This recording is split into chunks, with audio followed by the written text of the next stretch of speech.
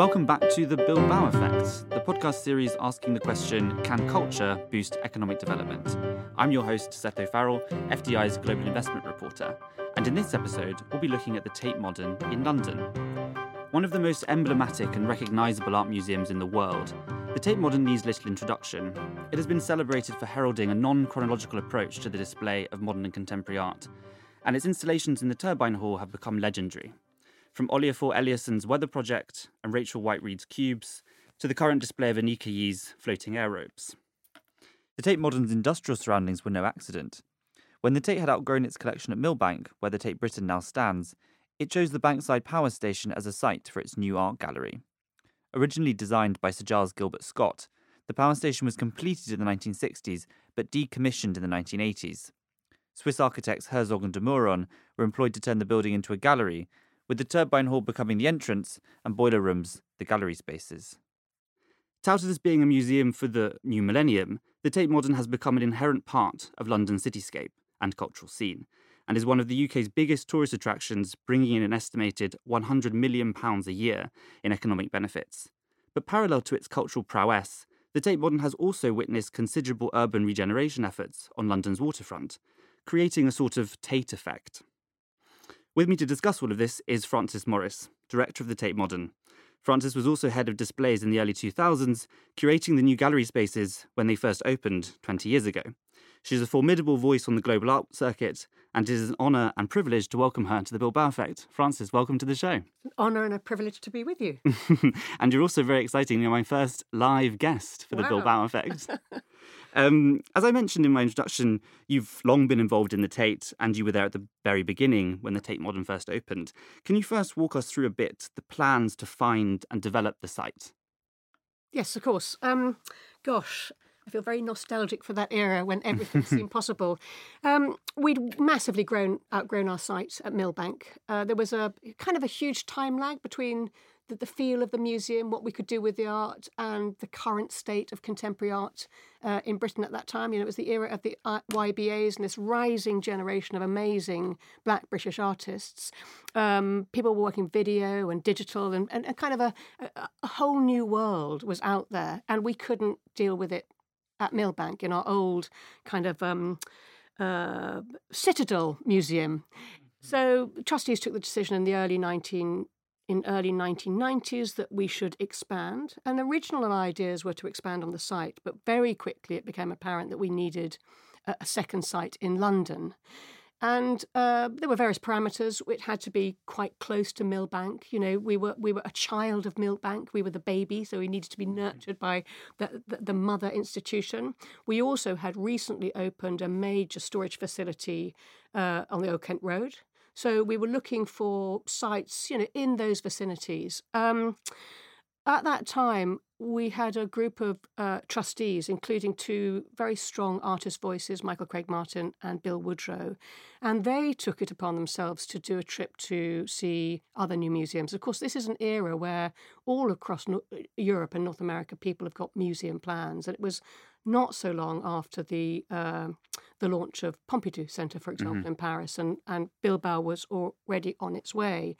And they came back with serious concerns about new builds and a real interest in us finding an existing building. And we had history there with our development of Tate Liverpool, where we'd taken a warehouse site in the docks, and that had been enormously successful, both as an institution but also culturally in the city. So there were a number of ambitions coming together to find a space for art, to impact in the city, to build culture for London, for Londoners, and to do something that would have a kind of statement of intent for the future of contemporary art and the public for art in London. But it was important that it was a brownfield site. It was very important that it was a brownfield. It had to be a brownfield site because we were looking at central London. You know, it really needed to be in the centre. We looked at a number of sites that didn't have buildings on them that we could have used. Jubilee Gardens, for example. I think we looked in Greenwich, Vauxhall, King's Cross.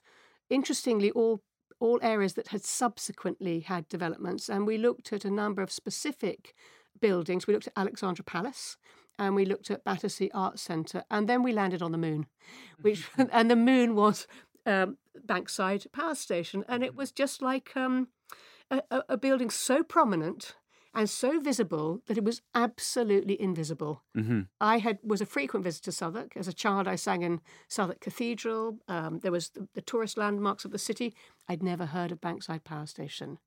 But it was a glorious edifice, controversial, derided by some, loved by others, on a fantastically large site, 7 acres in pretty central London, right on the river, opposite St Paul's. It was a kind of no-brainer. And difficult to imagine also without the Millennium Bridge, which now sort of provides an entranceway too. Yes, but I think you have already, this is the 1990s, the millennium was coming.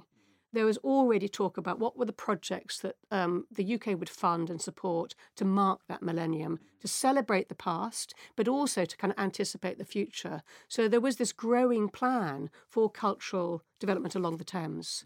Not far after us, plans became apparent for the Millennium Wheel. For the London Eye, the connection, the bridge, the Millennium Bridge came on track. The Globe was just going to open in, I think, 97. So there was a kind of, we knew that we would be part of articulation of a generation.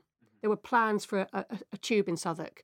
So all the things that we needed, the kind of infrastructure to bring people in and other attractions to lure people to the area, seemed to provide sufficient kind of robust context for Bankside to be a goer. And so it was touted, as I mentioned in my introduction, as a museum for the new millennium. Has that changed, that meaning, from then to now? Well, it is interesting, isn't it? I mean, people are still talking and writing books about what does the museum of the 21st century look like. And I think that is still a valid question because we're always thinking about what next. But I think what was interesting about the ambitions for Tate Modern is that the ambition was not to replicate what we felt was a outmoded model, the kind of 19th century classical museum, and not to replicate not just its look and its structure and its architecture and its feel, but not to replicate the kind of structures and systems and assumptions and values that underpinned it. And I think you could see that most tangibly in the new Tate Modern, in the way we moved away from a chronology. We moved away from that sense that history is a given, that it's a canon, that it will always unfold in the same way. Another thing that we did is we decided, unlike most other museums, to do away with the kind of formal divisions between media. And another key thing was, I think, which was connected to both of them, to accept that at the beginning of a new century, it simply wasn't possible to tell one story. And that really was about museums, or our museum, catching up with 3 decades of amazing work in the humanities. We were responding to feminism. We were responding to kind of post-colonial studies. We wanted to give a voice to Black British artists. We wanted to have a broader conversation around art. And above all, we didn't want to replace one system with another. So there was right at the beginning this idea that we would not have a permanent display, that Tate Modern would be a place for permanent disruption. So almost like a laboratory. I mean, this sounds very idealistic, but we would look and think again and again and try things out.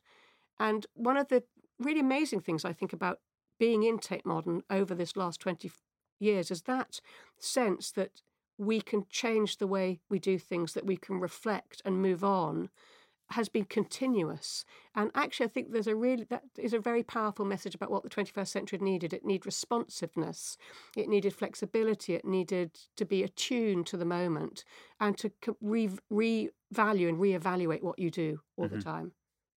And staying on that theme then, what was the regeneration impact of the museum on the surrounding area, on the waterfront? You mentioned there's a lot of effort that sort of, that the Tate was a part of. It was by no means its own one single catalyst, but did the museum itself have an impact on the surrounding area, do you think? I think it had undoubtedly had an immediate and pretty radical impact. I mean, when we first went to Tate Modern, there was nothing. There was a greasy spoon. There was a bar. I mean, within weeks, months of us arriving, and of course with roots that go back into the period of its development, there was a pretty significant expansion of the kind of commercial and business offer. I think over the first year, a huge number of people poured into Bankside as visitors, and that had a massive impact on just the economy of Southwark. I think in Bankside, something like 50 to 70 million ancillary spend came from visitors in the first year. So on the back of Tate Modern came a range of independent kind of entrepreneurial initiatives. But what was really, I think, really telling was that Southwark as a council and Bankside as a neighbourhood were both extremely invested in ensuring that the development was appropriate and sensitive and kind of culturally powerful.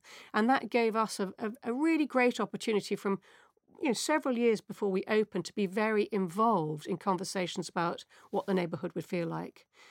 So we were particularly right from the start conscious that we needed to serve the local community, the neighbours, the living population, as well as to support the growing and burgeoning business population.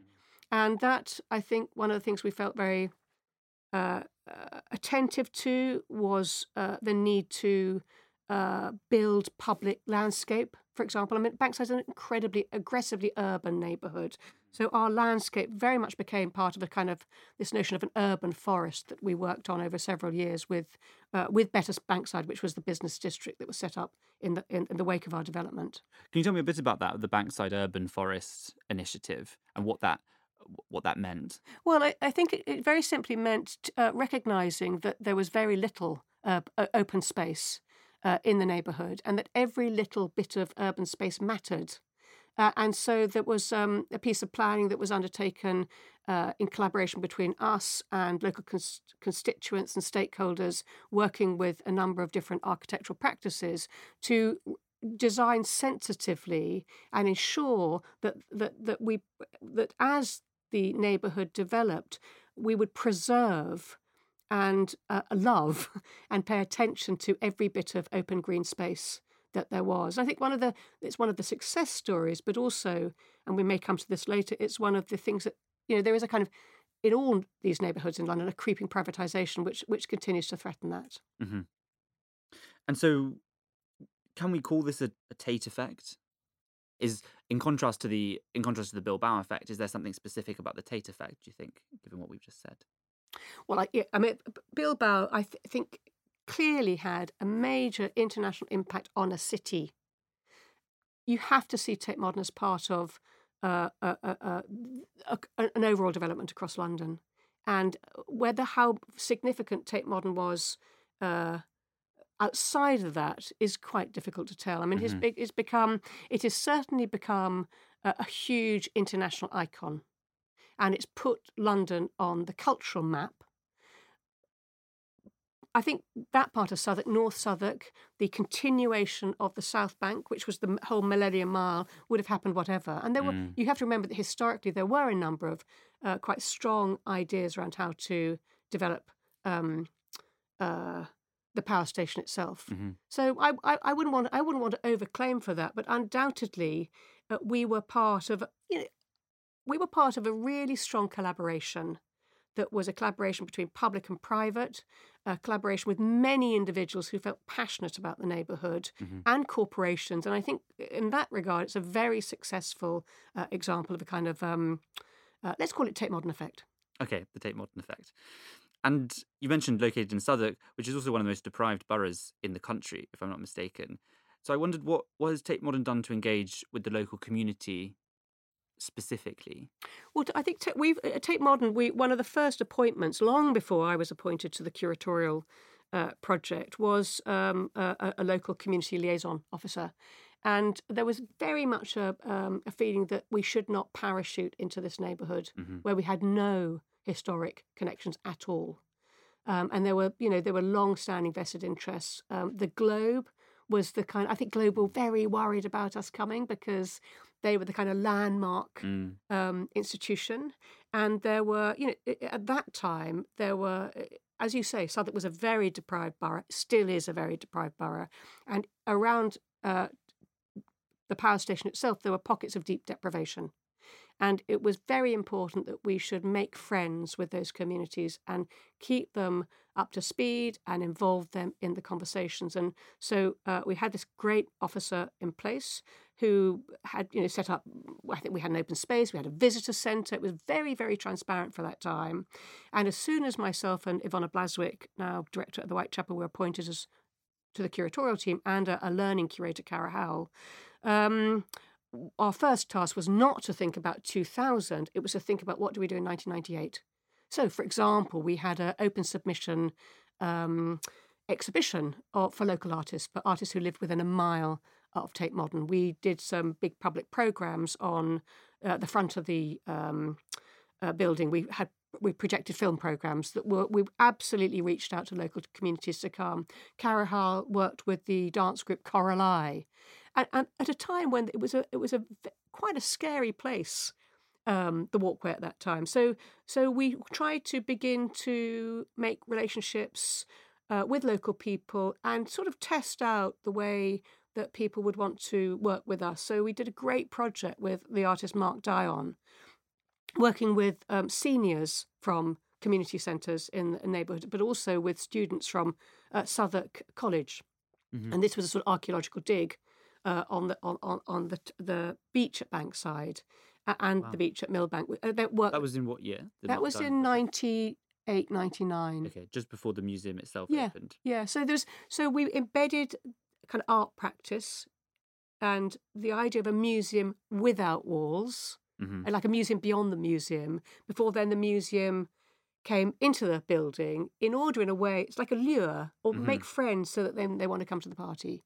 And did it work? Has over the last, now fast forward to 20 years, has it had a net positive impact on the community, do you think? And are there other ways that you can sort of speak to that? I think positive's an odd word. We've had a continuous relationship with our neighbours, and their neighbours are very diverse groups of communities, and the neighbourhood profile has changed massively, and that's one of, I would say, argued a negative benefit. But we've never stopped having a relationship with those neighbours. They're often very vocal. They're often very critical.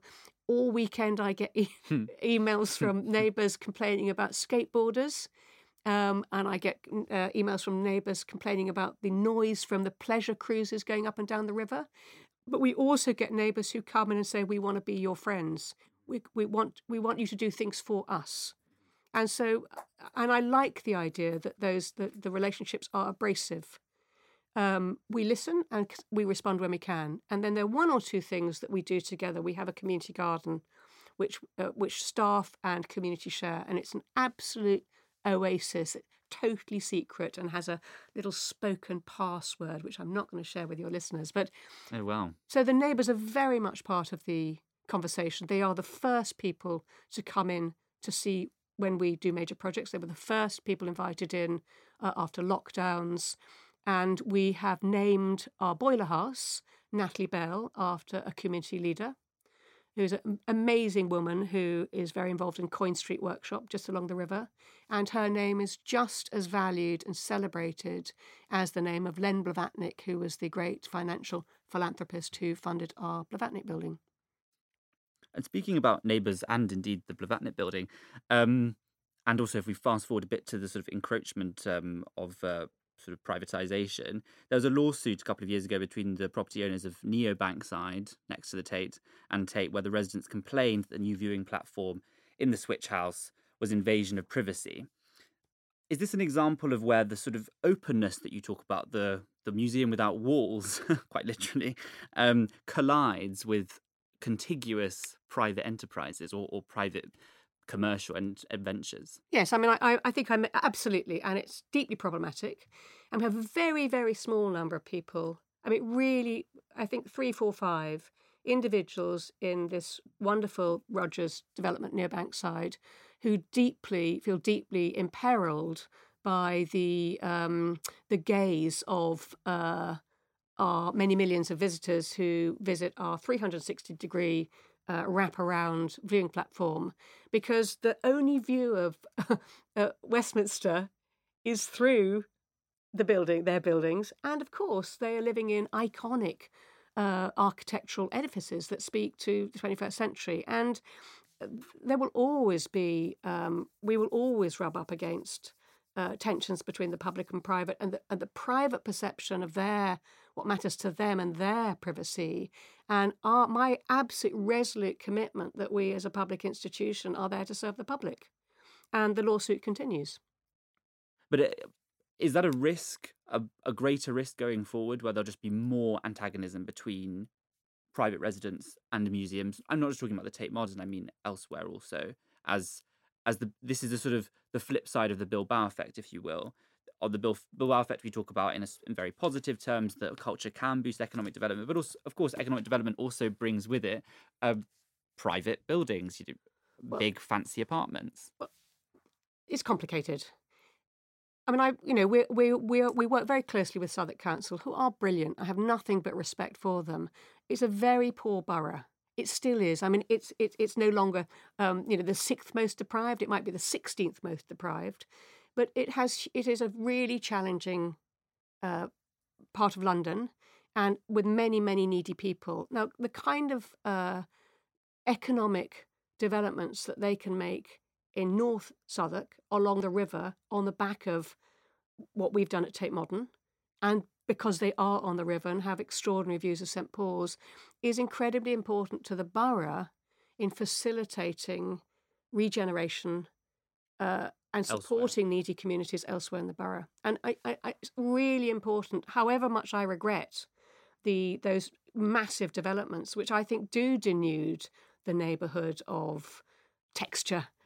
And actually, they're mostly empty, so they're not full of people. You don't see many people in those flats. They are investment properties.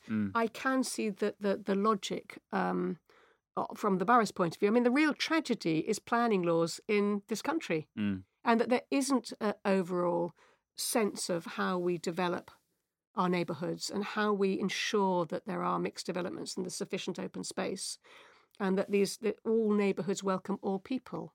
Mm-hmm. So I think there is a regret there, but it's not that we haven't done our best to influence those developments. And ironically, the Neobankside development, which is now, we've just been in the Supreme Court with those neighbours, was developed in very close collaboration between the architectural practices and planning. We thought it was an exemplary move forward. It is simply the fact that the residents in those buildings do not feel that they should protect themselves by blinds or net curtains. Mm-hmm. We're talking about very privileged people. And if I have one worry about the Bilbao effect, the Tate Modern effect, is that how do institutions that then become part of economic and cultural regenerations prevent themselves from privileging the privileged? Mm.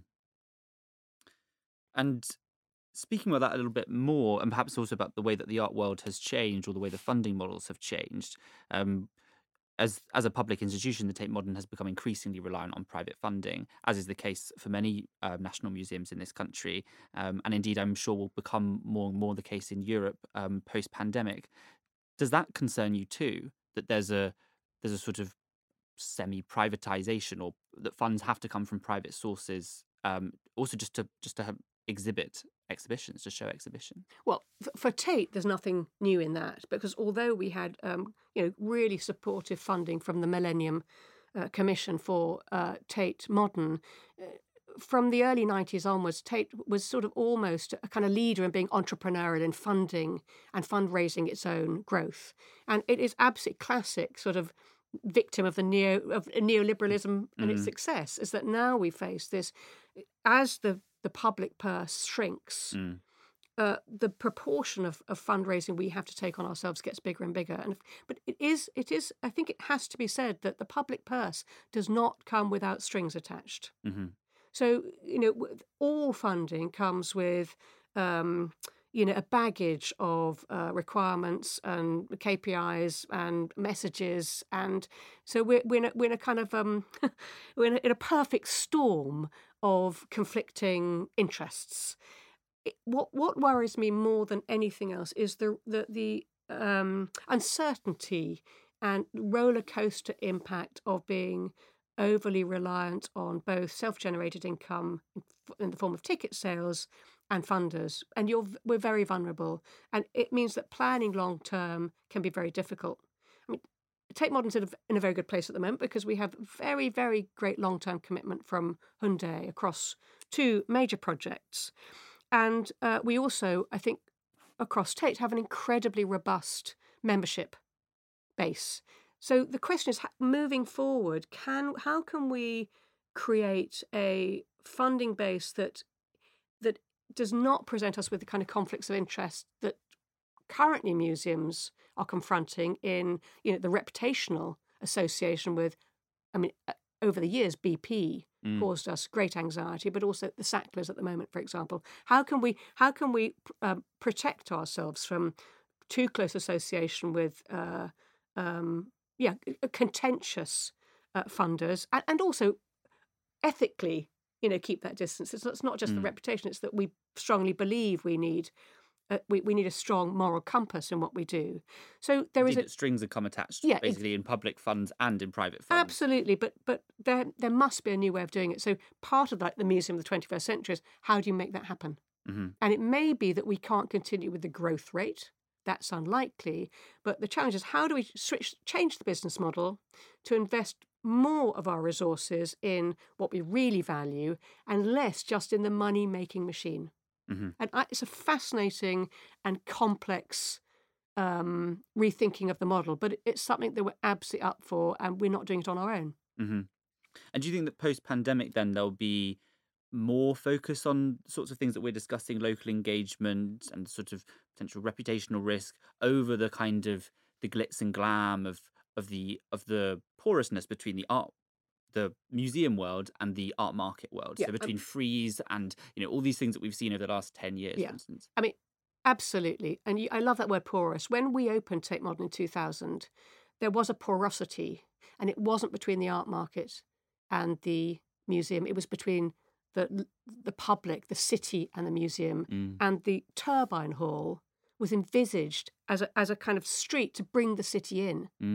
And that is still there. And over the there's green shoots of hope here. The last couple of years, it's been an amazing place that kind of calm activists have come and used, and we felt very happy to welcome them. Culture Declares and Ben Ockrey, the poet, did an amazing project. It was an absolutely pitch-perfect work of art, but it happened. We hosted it. So that porosity, I think we need to switch from the sense of the fact that we'd be permeated by the art market and commerce, switch to revalue what we do. And there are different registers of value at play in the museum. There's the financial value, there's the aesthetic value, there's the instrumental value. So the key things I think we have to think about, in light of the fact that COVID has made us vulnerable, but climate and ecological emergency are making us even more vulnerable. So how can we be, in light of that, we can't just be about art. We have to be outside that bubble. And we are outside it in this building and in that place. So how can we be responsible, really responsible in a kind of planetary sense? How can we be responsive to local people and their needs? And I think that for me is very exciting. And we have all the potential to do that, but we need to, the third R is the resourcing, and it's about that rebalancing. But nonetheless, you think you're going to almost return to the sorts of initiatives that were first there in the late 90s when Tate Modern was first sort of formed, that there'll be more active engagement with the community away from the art market, if you sort of sketch out a broader narrative of the last 20 years? Well, I would yes, I think that is the case. I mean, I'll give you an example. We during the summer, we made a project with funding from Uniqlo, so that's a commercial sponsor, but that was entirely focused on families, intergenerational audiences from the local community. It cost probably less than a third of the budget of a temporary exhibition of loans, principally serving adult audiences with degrees, so the privileged who pay tickets, a free offer in the Turbine Hall over the summer, entirely collaborative, participatory, but based in deep research into and based on a Japanese project made in the 1950s by the avant-garde group Gutai. informed by research from our research centre, over 300,000 young people, intergenerational kids and their parents, from I think 6 months to 90 years old, all participated, the most diverse in terms of socioeconomic and race audience that we've ever had at Tate Modern. Absolutely demonstrate that you can shift the engagement. We just have to have the power to do it, the willpower to do it.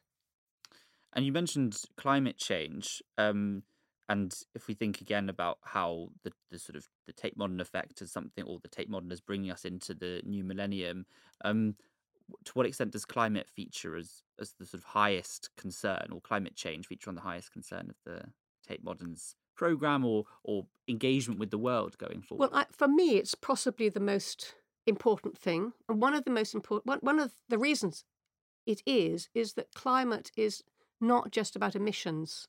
It's about the intersections of all sorts of planetary crises, from race equality to social equity to north-south global inequality.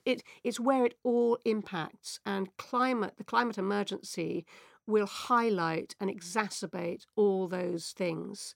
And forget the art bit for the moment. We are an institution that has spent 21 years building relationships all over the world, and especially in areas that are going to be majorly impacted by climate, whether it's Latin America or Africa or across South Asia. And we have friends, professional friends, we have patron friends, we have artist friends who are part of our global network. And at this moment in time, in a crisis, you have to take care of your friends. So the idea of the local is, for us, is a distributed local. We have Bankside as our neighbourhood, but we have neighbourhoods in Dhaka, in Bangladesh, or in Rio, and therefore we have to think, how do we adjust our behaviours and our activities to both mitigate and adapt, so that we so that culture continues to be relevant. Otherwise, we're just dust.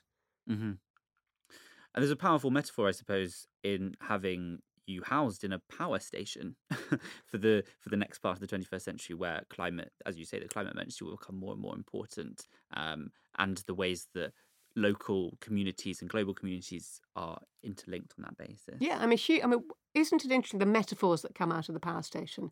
And there's a great TV series when we opened called Power into Art. But you have to remember that the power station was decommissioned in the 1980s because of the price of oil, but also it was a big polluting, thing.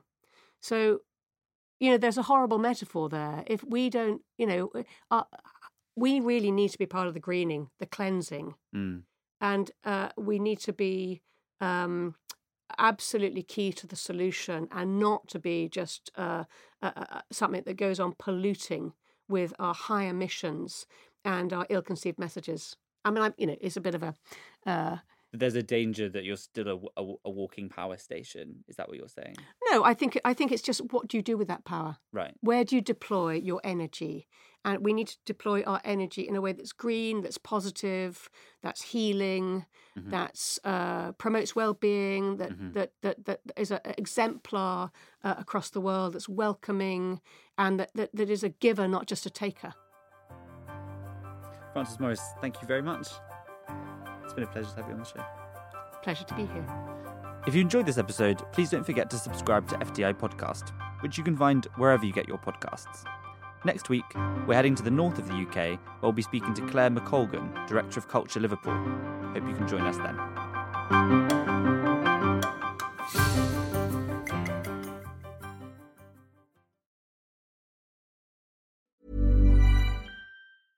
Selling a little or a lot?